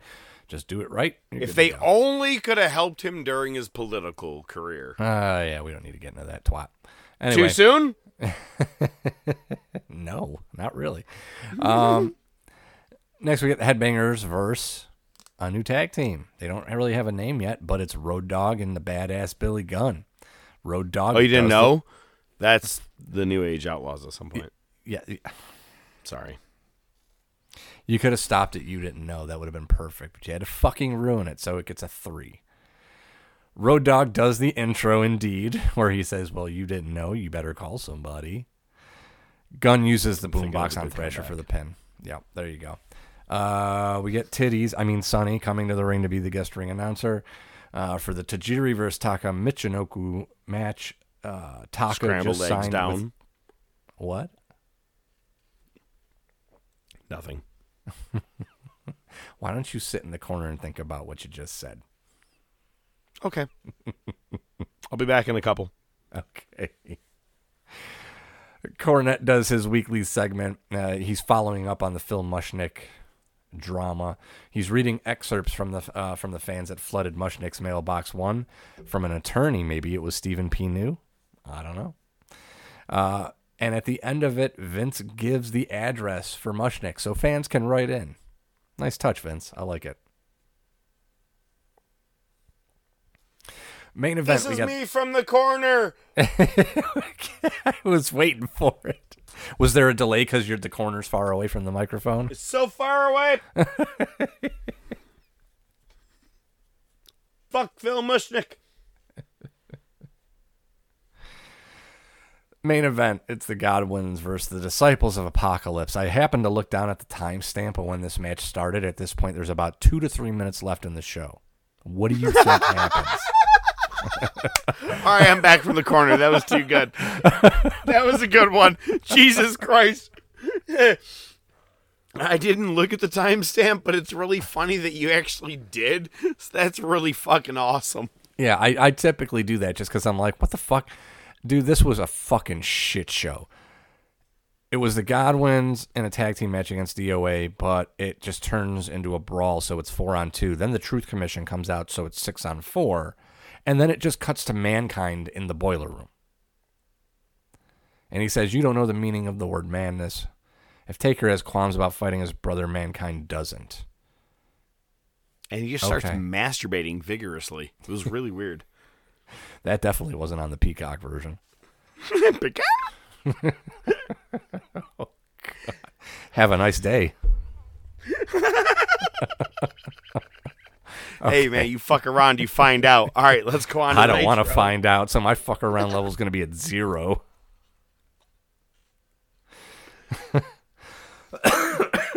All right. You Let's okay go to over Nitro. there? Oh, yeah, I'm fucking doing great. Heisenberg over there Nitro. fucking Hey, dying. Hey now. Nitro, go home show for Halloween Havoc. Members of the NWO have been beaten down with baseball bats laying all over the place.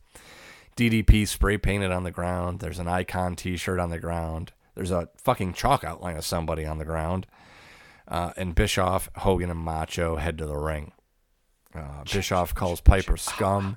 Says, Sting, you left your fingerprints all over that. DDP wrote his initials in his own blood. And at this point, they show that the cage is above the ring. Okay. Matches until Halloween Havoc, but okay. Hogan calls Piper Okay, to the so ring. you didn't find... you found that weird, too. Okay. Yeah, I mean, WWE does it, but still, it's like, why is the cage up? The only reason Even you more have the cage so, up, WWE may lower it and be like, ha ha ha, this is what it's going to be like. Right. If you tune into the pay-per-view, this thing never lowered. well, yeah, Hogan says he's going to beat Sting to death with his own bat. The crowd chants Piper, and that's it. We go to our first match, which was a fucking banger. Benoit versus Eddie Guerrero for the Cruiserweight title. Benoit gets a good pop. He hasn't been on TV in a while. He's got new music now. He's not with the Horsemen anymore. The ending was screwy. Benoit. He's not a horseman. He's a man. He's a Wolverine. Benoit does hits his head on the buckle. The ref calls Eddie off so he can check on Benoit, but the great thing is Eddie just hits a frog splash while the ref is checking on him. I thought that was pretty cool. Short match for them. They didn't get a lot of time, but still was good to watch. Next, we get Bill Goldberg versus Wrath. Wrath enters the ring. He still has his helmet and his cape on. I feel horrible that I have to say that out loud, but it is what it is. He's on the buckle, taunting the crowd, still in his entrance gear. As soon as he gets off, he gets speared very, very, very sloppily. It was more like when Ralphie tackled Scott Farkas in Christmas Story. You know good and rotten. So he does that. He say? does the jackhammer pin over. Tells Mortis he's next, and he's walking up the ramp, asking who's next. Mongo's music hits. They go face-to-face on the ramp, pass. And next we get Mongo versus Mortis. Is this going to be another squash? Mongo clocks Vandenberg eventually, hits a tombstone for the pin. Mongo's with Gene talking about his mystery opponent at Halloween Havoc, because it sure as shit ain't going to be Jeff Jarrett. If Mongo wins, apparently Deborah is out of here. Deborah comes out. I'll give y'all one clue. It ain't going to be Jeff Jarrett. Thank you. It might as well have been Mean Gene talking to imaginary people.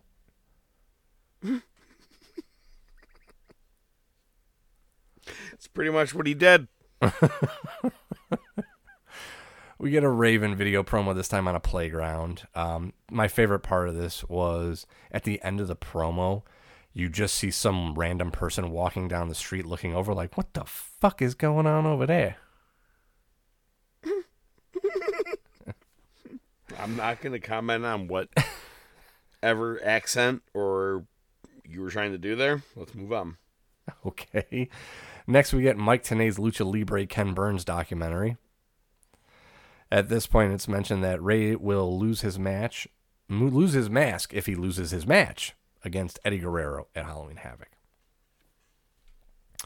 Next, we get Juventud Guerrero versus Yuji Nagata. Nagata wins. We get 3 luchas come to the ring. I think it was Villano 4, Villano 5, and some other dude. I don't remember who. And then the Giant comes down. Not scheduled to fight, but he just comes down, takes the mic. Has a few things to point out. Actually, I wrote down what he said. He says, I have a few things to point. Didn't make any sense, but... Nash, you're nursing your knee. My name is John Tenta. He says, Nash, you're nursing a knee injury. High school kids have that same surgery and are back in 2 days. You're hiding.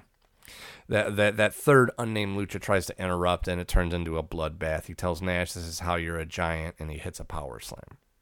There you go. Disco Douchebag versus Rey Mysterio for the TV title. There's a sign. It says, Disco, you're 30. Move out. Best sign ever. Excellent sign. Best sign ever. Eddie interferes. It's a DQ. Jacqueline comes in and pulls Disco off the buckle, jumps on his back, lays in some punches, and then Disco cuckold powders. Jacqueline runs him down and donkey punches him. I hate seeing Disco on TV, but when he gets made to look like a fool like this, I'll take it. Hour 2. NWO, again, just Bischoff, Hogan, and Macho are back to the ring. Nobody leaves until the 3 guys that jumped us come down. Bischoff, somehow this is related, says that Vince is afraid of Hogan's movie. Okay. Which one, Suburban Commando or Mr. No, the attack on Skull Island or whatever the fuck it is that's supposed to be coming out. I found Mr. Nanny to be way more scarier. They're all pretty fucking scary. They pace the ring a few minutes waiting for him to come down. Nothing happens. They bounce. Next, Dean Malenko versus Kurt Hennig. Hey, man, some matches you just watch. Cool to see these two lock up. I think it's the only time. I mean, maybe aside from house shows. Yeah, it was great to see both of them. Man, it's one of those things where you're like, why couldn't you center a title around these two guys? Instead of worrying about Mongo, Deborah, all this other bullshit. Malenko, solid. Perfect, solid. I'm sorry, where are we going wrong? Yeah, right. Well, I think the problem was Hennig was in the NWO, so that kind of killed any momentum for anything outside of that. Who the fuck wasn't in NWO? Well, exactly. Dean Malenko. So, okay. Fair. Solid analysis, ODM. Good job. You know who was in NWO at one point? Ray Traylor. We get Ray Traylor versus Scott Norton. Again. He was a man. I love, see what I did there? I love seeing Ray Traylor hit an enziguri. Underrated. Love seeing it. He did it in '89 against Hogan. Mm-hmm. And it was fuck yeah. Yeah, it's great because so many people like that move. Because Owen, man, we just talked about it for the with him and Shawn, but Ray Traylor, the boss man, he used to really hit that thing like nobody's boss. Like he was fucking, like, no pun intended. Like he got up there. God damn, I miss Ray Traylor. I know, right? Yeah, he was awesome. What was his mask character? He was in one of the fucking War Games. Oh, what the fuck was his name? No, he wasn't the that was him. Master. No, not the Shockmaster, you dumb bastard. Ah, fuck. You dumb bastard. I'm gonna come back with it. I'll get there. You won't, but go ahead. Move on. Vincent blatantly interferes, sprays paint in Trailer's eye. Norton gets the pin. Somehow the ref didn't see that. He was standing right fucking there, but he didn't see it. He was spray painting him for like 5 seconds straight. Trailer attacks him post-match, and NWO makes a save. Next, we just get a rando match that I'm pretty sure we've seen multiple times before. Booker T versus Lex Luger. Luger wins. Gene in ring with Luger post-match. One of the things I really liked was Luger put over Booker T, gave him some props. I thought that was pretty fucking cool. Whether it was booked for him to do that or he did that on his own or a combination because he really meant it, I thought it was cool. They're talking about Zbyszko being the ref. Zbyszko comes to the ring, and he wants to make it clear. He's calling it down the middle. And boy, does he make it clear because he fucking says it 3 times. And Luger seems confused as shit. And he goes, I don't know what's up with that. I don't know you. I don't know you.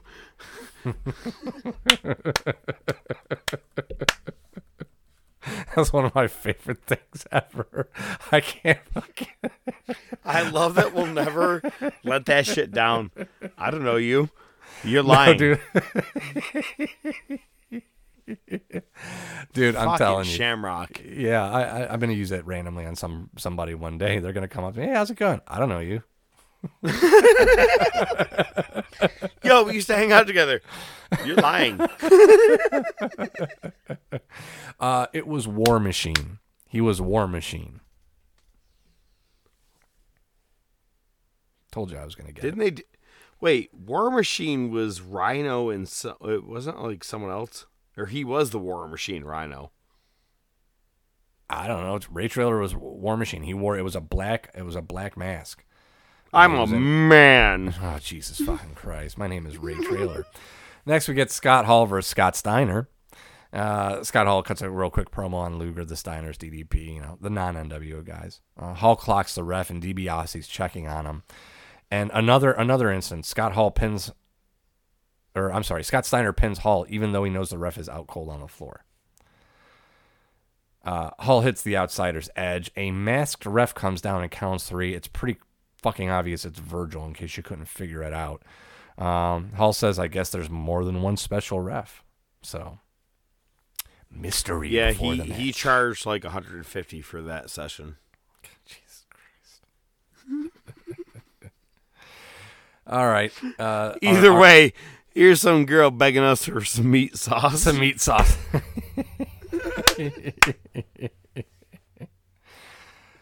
Well, I love the Monday Night Wars.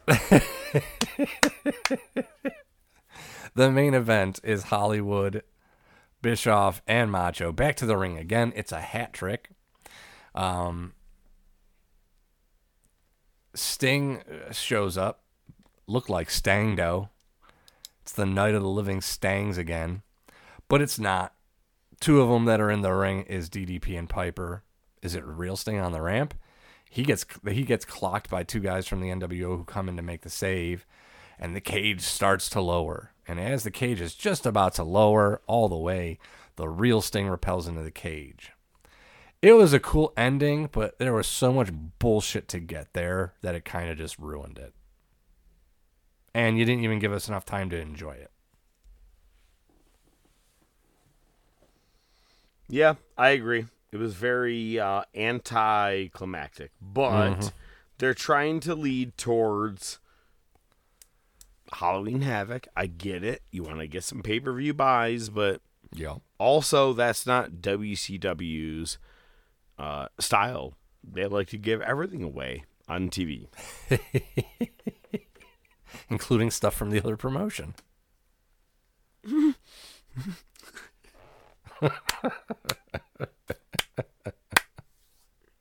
Touche. All right, man. Well, that's the end of the Nitro and Raw Wars. Let's head to a movie.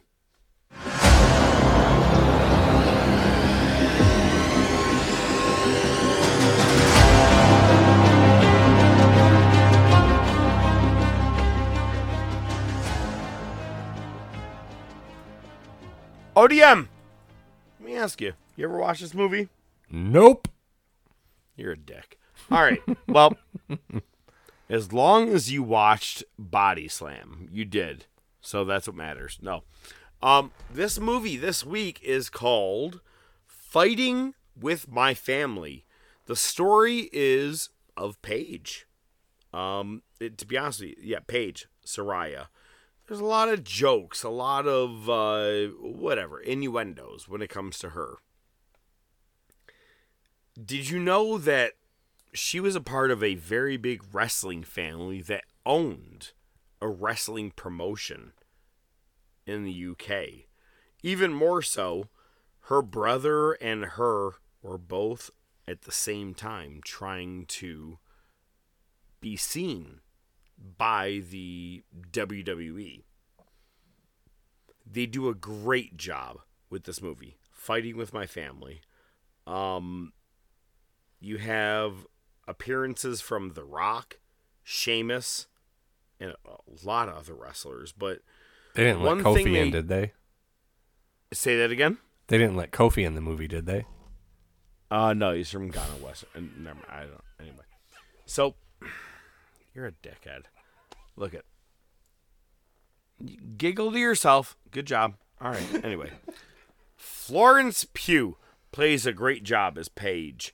Oh, that's her? You do.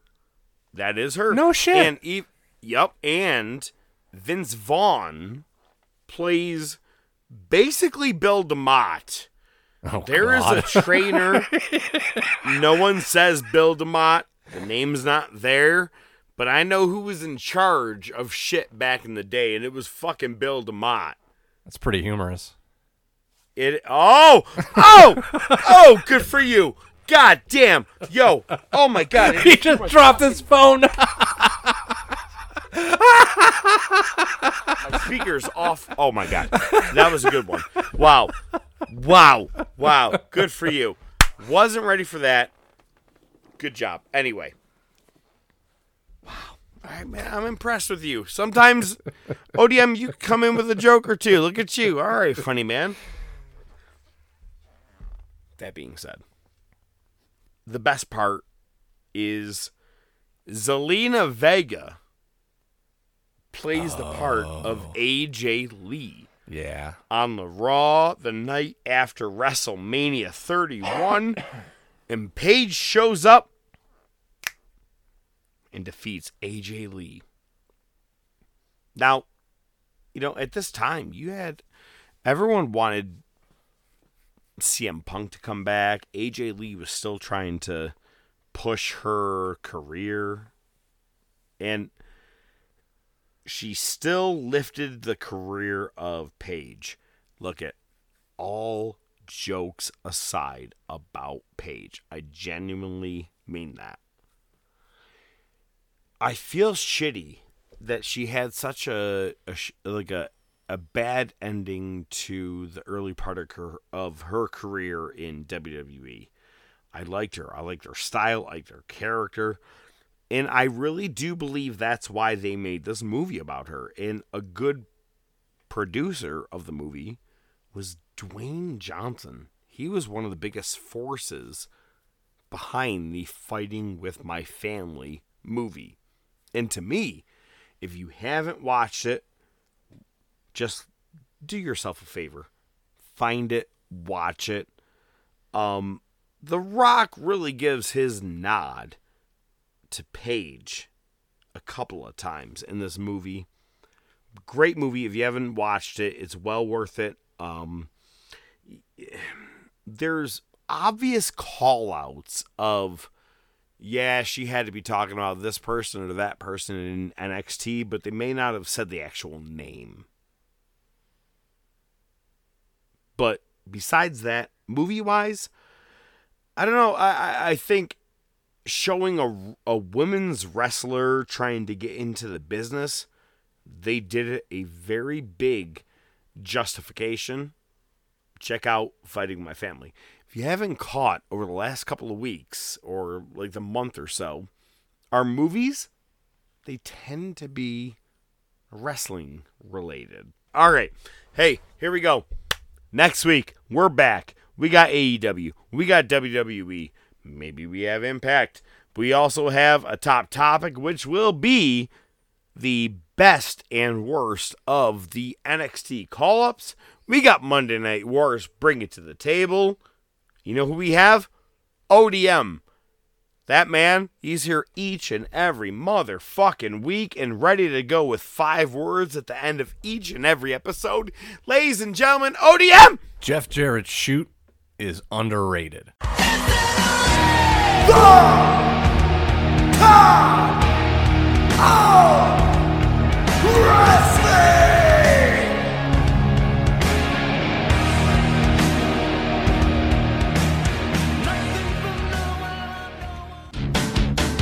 The Top of Wrestling Podcast is brought to you by The Top of Wrestling Podcast. Your hosts are the Professor, Mark Fantasia, and ODM, Joe Rizzo, with special weekly segments by Nightwing the Analyst, Rashawn Hilton. Without your continued support, it would just be some guys talking wrestling. Feel free to interact with the show on Twitter, YouTube, Facebook, and by email at thetopofwrestling@gmail.com.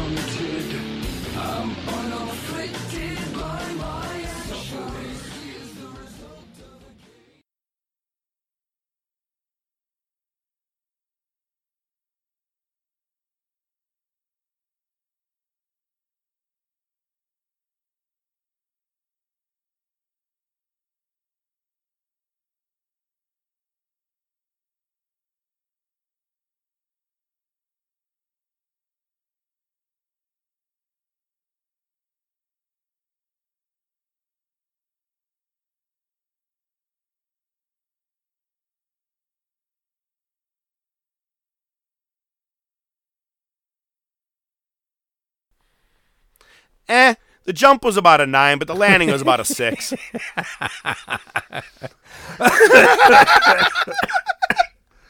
I can look at you.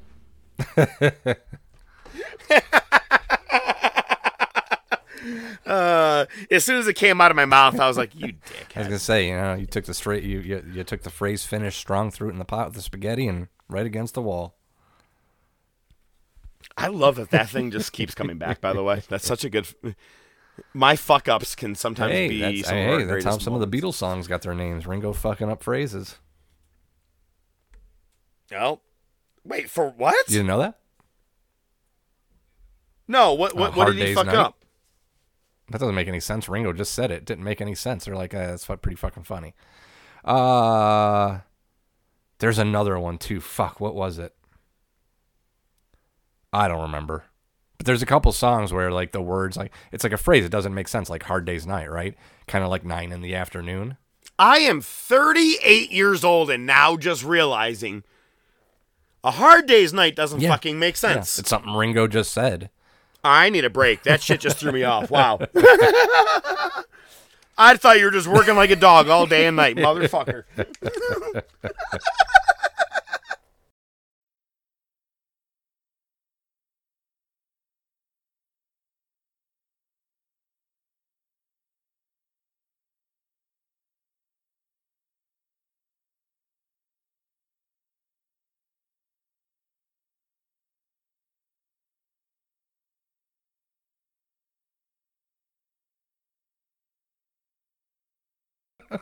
Yo, I can't believe you brought that shit up, though. That shit's a good story, dude. I didn't expect that. And I bring that up every now and then. I brought that up to people. That's a good fucking story, man. I'm like, and I just thought I could wrap it around, and that looping, it just said message failed. That looping post, oh, yeah, I rode that fucking thing into the fiberglass top right out. It was great. It was great. Oh, my bad. You know what? I fucked around and found out. You sure did. That was a level. I'm going to give that an 8.